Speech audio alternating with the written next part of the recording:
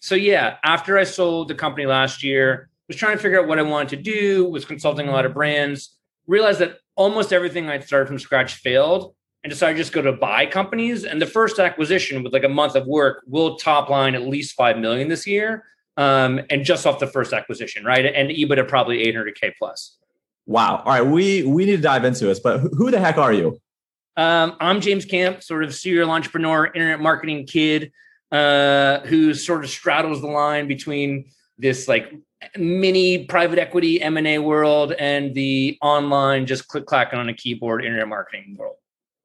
I love that. So you sold your company last year. How did you know you wanted to build a holding company? And how the heck did you find this brand? Walk me through the entire thing. I'm fascinated.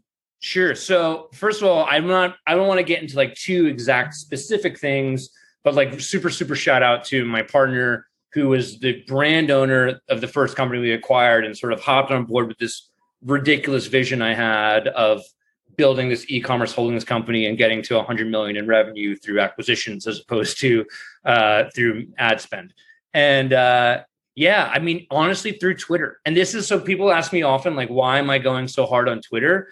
And candidly, like, yeah, it's good. You know, I have a course, I do some consulting. It's good walking around money, and I'll never complain about that. And I actually love doing it. B, it's just so gamified. There's such a huge dopamine hit. I'm incredibly competitive. And like, I see people like you just like crushing me on Twitter every day, and I want to go out and grow faster. But C, most importantly, is that I live this real life outside of Twitter that includes now currently running a small e-commerce holdings company that's a roll-up. And the deal flow that I get is from Twitter. It's in DMs and stuff. And I can tell you that if you talk to anyone in the sort of PE world, for lack of a better term, the phrase that gets private equity guys hard is proprietary deal flow. And I can tell you I'm incredibly lucky to have real proprietary deal flow that does not come through a broker. So that's why, I mean, that's how the company started, and that's why I love it so much. But yeah, sold the company last year, realized I wasn't sure I wanted to build much from scratch ever again, and watched roll-ups happen, and was very involved with a lot of investment banking guys and watched a lot of roll-ups happen. And I thought I could do this. And I sort of have this, sometimes it's hubris and it screws me, but very often it benefits me, just this belief that I can do anything in the world. So I was like, you know what, Thrasio wants FBA brands. Let me go scoop up Shopify brands. So that's been. I love that, man. There's everything about this is fascinating to me, but for you, what do you think the most interesting piece is that you want to talk about? Is it, how you secured financing? Is it how you vetted and audited the deal? Is it building the team to kind of scale it? What's the most interesting piece of this that you can kind of share? So I think that probably what's most interesting to me is not most interesting to many people.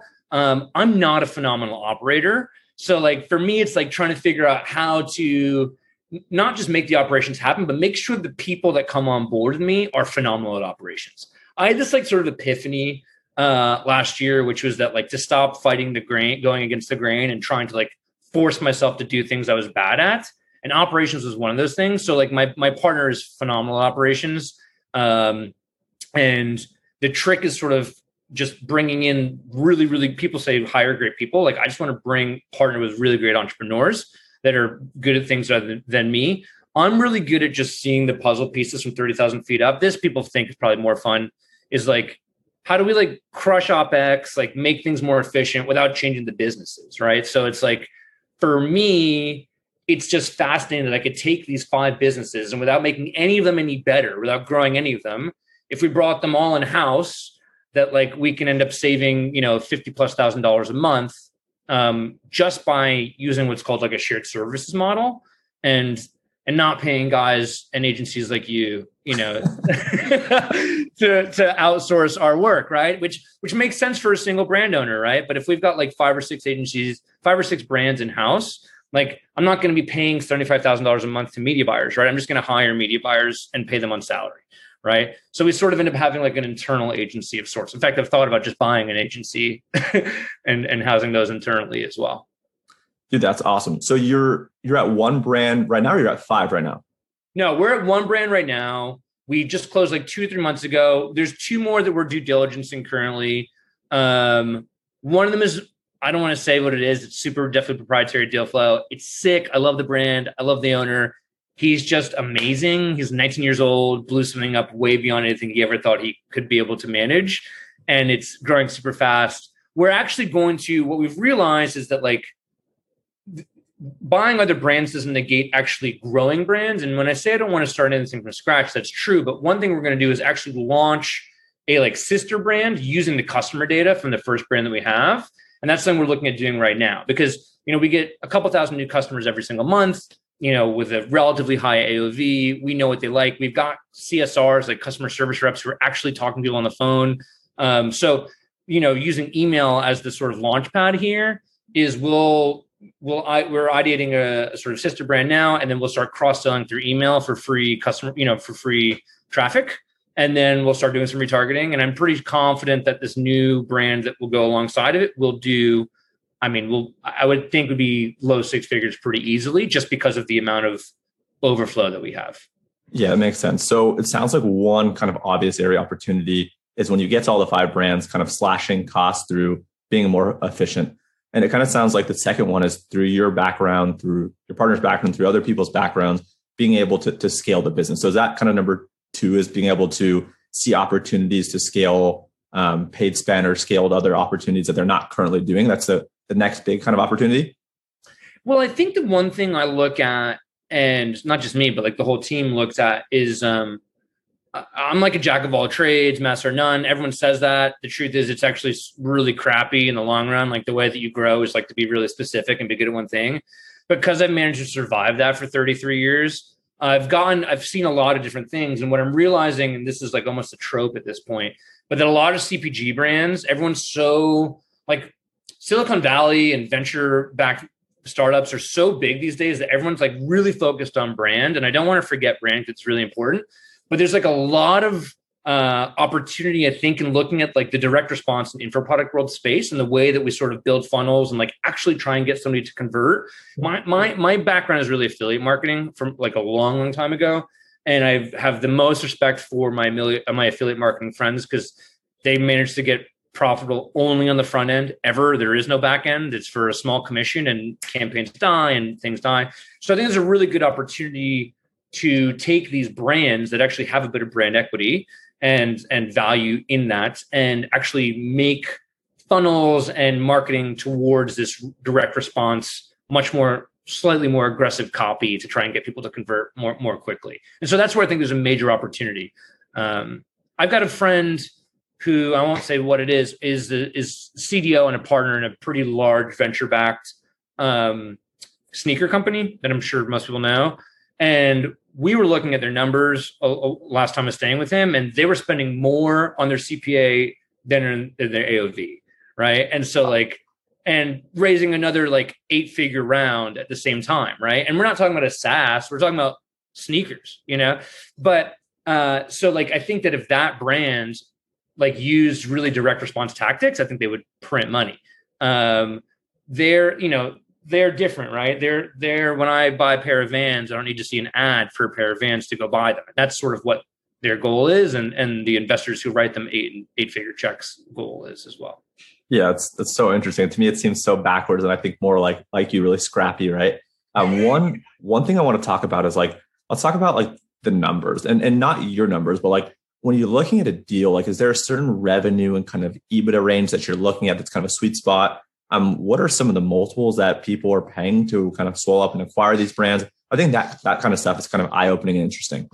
Sure. So for me, EBITDA, I use the term EBITDA all the time, even though I think that on the smaller side, EBITDA is sort of not even a true metric. It's more like SDE, seller's discretionary earnings. And that's because every brand owner that makes $400K will tell you that they did $400,000 in EBITDA, and it's just not true. They did $400,000 in seller's discretionary earnings, and they did a member draw from the balance sheet and paid themselves out on a K1 probably. That 400K. So for me, when we're looking at EBITDA, I want to see for us, it just in the check size that we have access to, it's more like the 500K to just over $1 million range. There's a brand that's in the 2.5 plus that we're looking at, and that's where I'm just not sure we're going to wrap our arms around it. But that's important to me because I don't want to buy a job. I'm not trying to buy myself a job here. I'm trying to consolidate brands and crush OpEx by using a shared services model. So if you made 200 grand last year and have a great brand, but you did the media buying and ran the brand yourself, that's $0 in EBITDA to me, right? Because I would have to literally replace you tomorrow and replace with a manager and a media buying team. And so for us, it really needs to be 500K, I feel like, is the number in which it's very clear that I can just replace you with someone that's a great operator and gets this. But that's sort of 500,000 plus is really where we're looking at. And then I think in terms of some other metrics that I find interesting is we're trying to find like 70+% margin products. People will say, what are you talking about? How is that possible? There's a ton out there. For us, like I want to be, again, because I come from the affiliate marketing background, I want to be profitable on the front end. So like, I just know like AOVs of 50 plus with a 70+% margin product really are these metrics that allow us to actually grow and stay profitable on the front end. All beauty is in that range. All supplements are in that range. There's a lot of stuff in that range, but AOVs over 50, 70+% gross margins. And then if we can add, I'll tell you one thing we're working on, which is cool. If we can figure out a way to create more LTV, we are, without getting the exact example, we are creating a membership backend for customers where for $20 a month, they get a membership and you can decide what goes into that membership. Us, it's discounts and replacement guarantees, et cetera, et cetera. But that adds, MRR and ARR to the business. And so that drastically changes our LTV, right? By having that happen. Yeah, dude, that's huge. And then one more thing on the financing side. When you're raising financing, how important is it, your particular background, your business model, or actually the business that you're buying? Like how much of those weight goes towards each one? Your personal background is, everything that you've done, your partner's done, the actual business that you're buying, or kind of the business model that you're doing, AKA kind of like the THRAS model for Shopify. Sure. So I think that ironically, the bigger you go, the more you just have to understand like the big metrics and you have less of an understanding of the actual minutiae of the business. So like some of our board members are CFOs and COOs of like multi-billion-dollar consumer packaged goods brands. They won't even look inside the Shopify with me when I get added to Shopify Access, right? They have no interest in it, right? They want to look at balance sheets and income statements, right? And P&Ls. That's all they give a crap about looking at. And I don't think that any of them have any actual understanding of how brands work. And in fact, I fight them a bit because we'll look at things. They'll say, how come 50% of the revenue is being spent on marketing?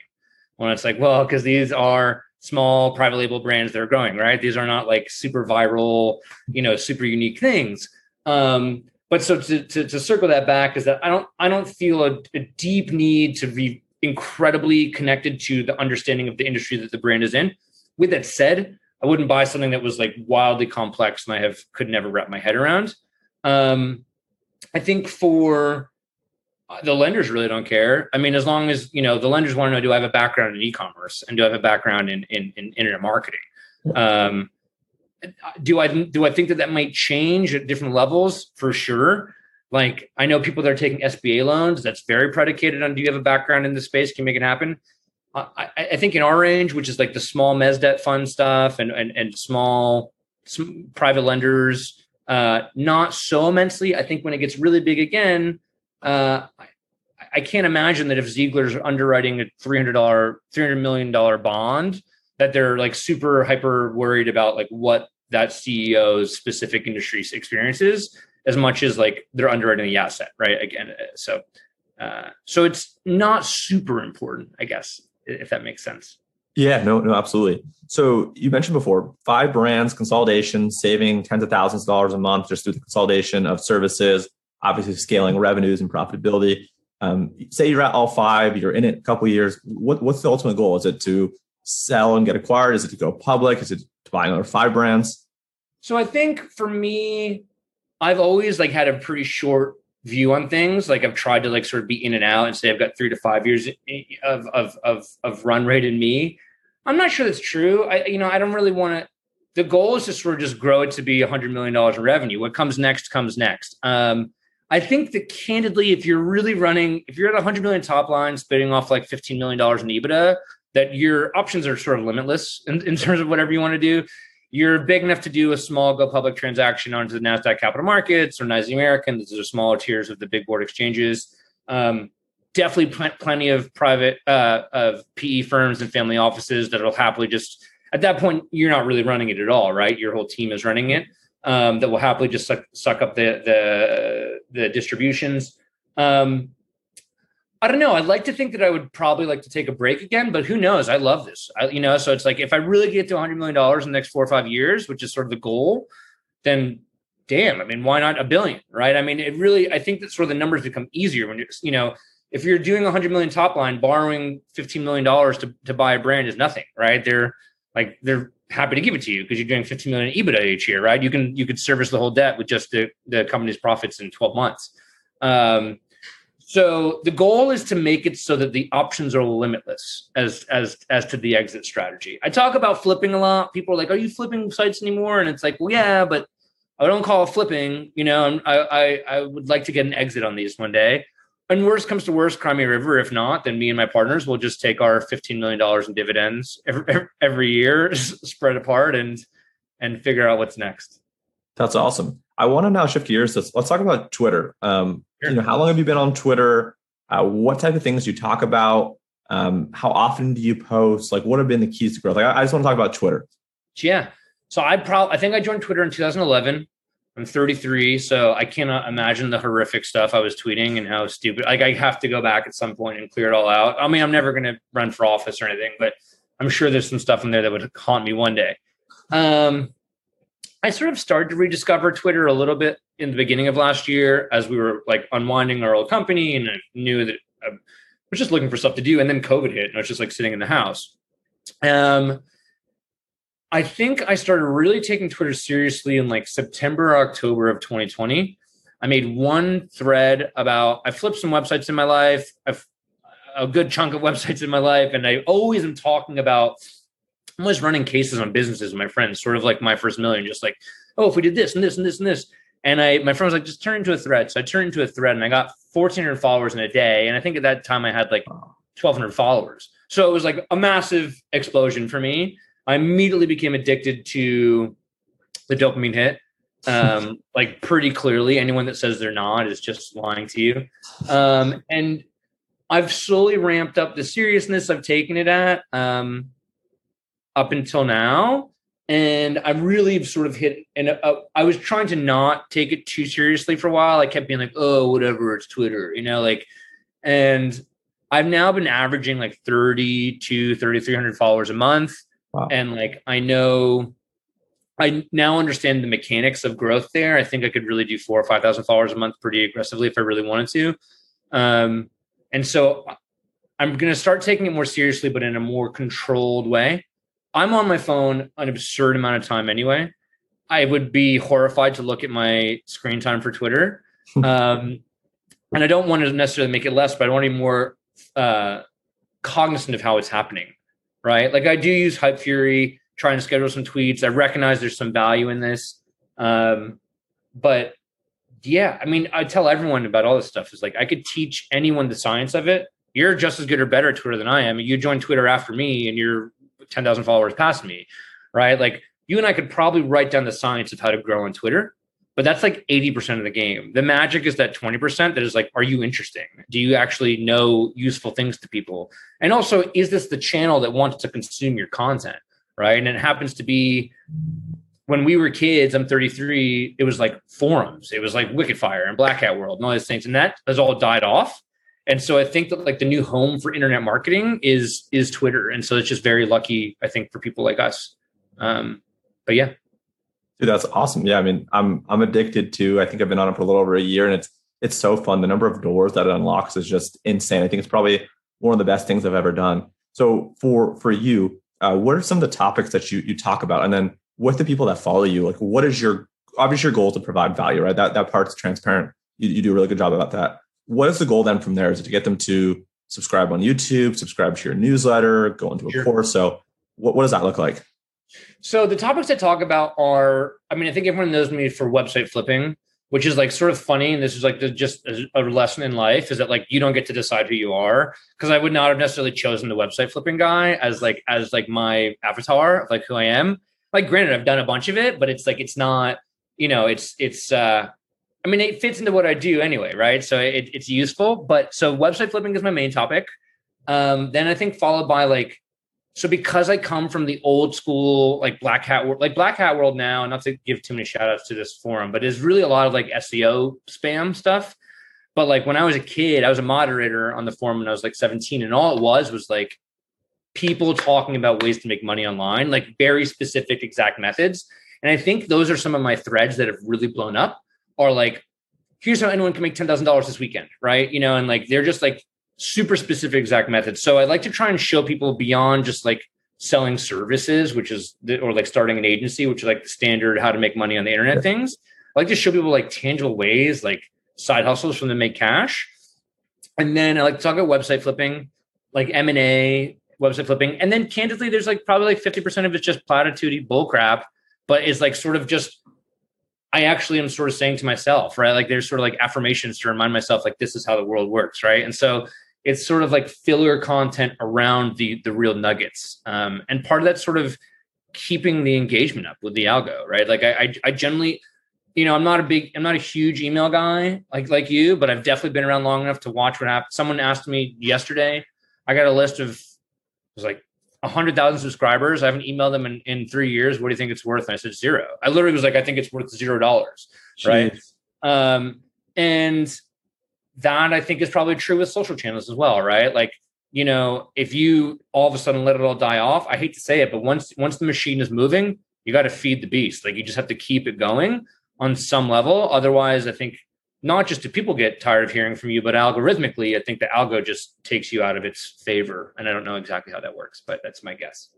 Dude, yeah, 100%. I try to post, obviously as much as I can, but I try to post like 3 to 5 times a day if I have something relevant to say. How often are you tweeting a day, would you say?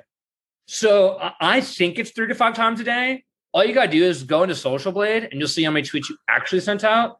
And like, I'll hit like 50 in a day sometimes. Now that includes replies in all fairness, right? I'm definitely not tweeting 50 original ideas a day. But one thing I make sure to do is I would be flabbergasted if someone could say that they've replied on any tweet I've ever tweeted and where I did not reply to their reply. Right.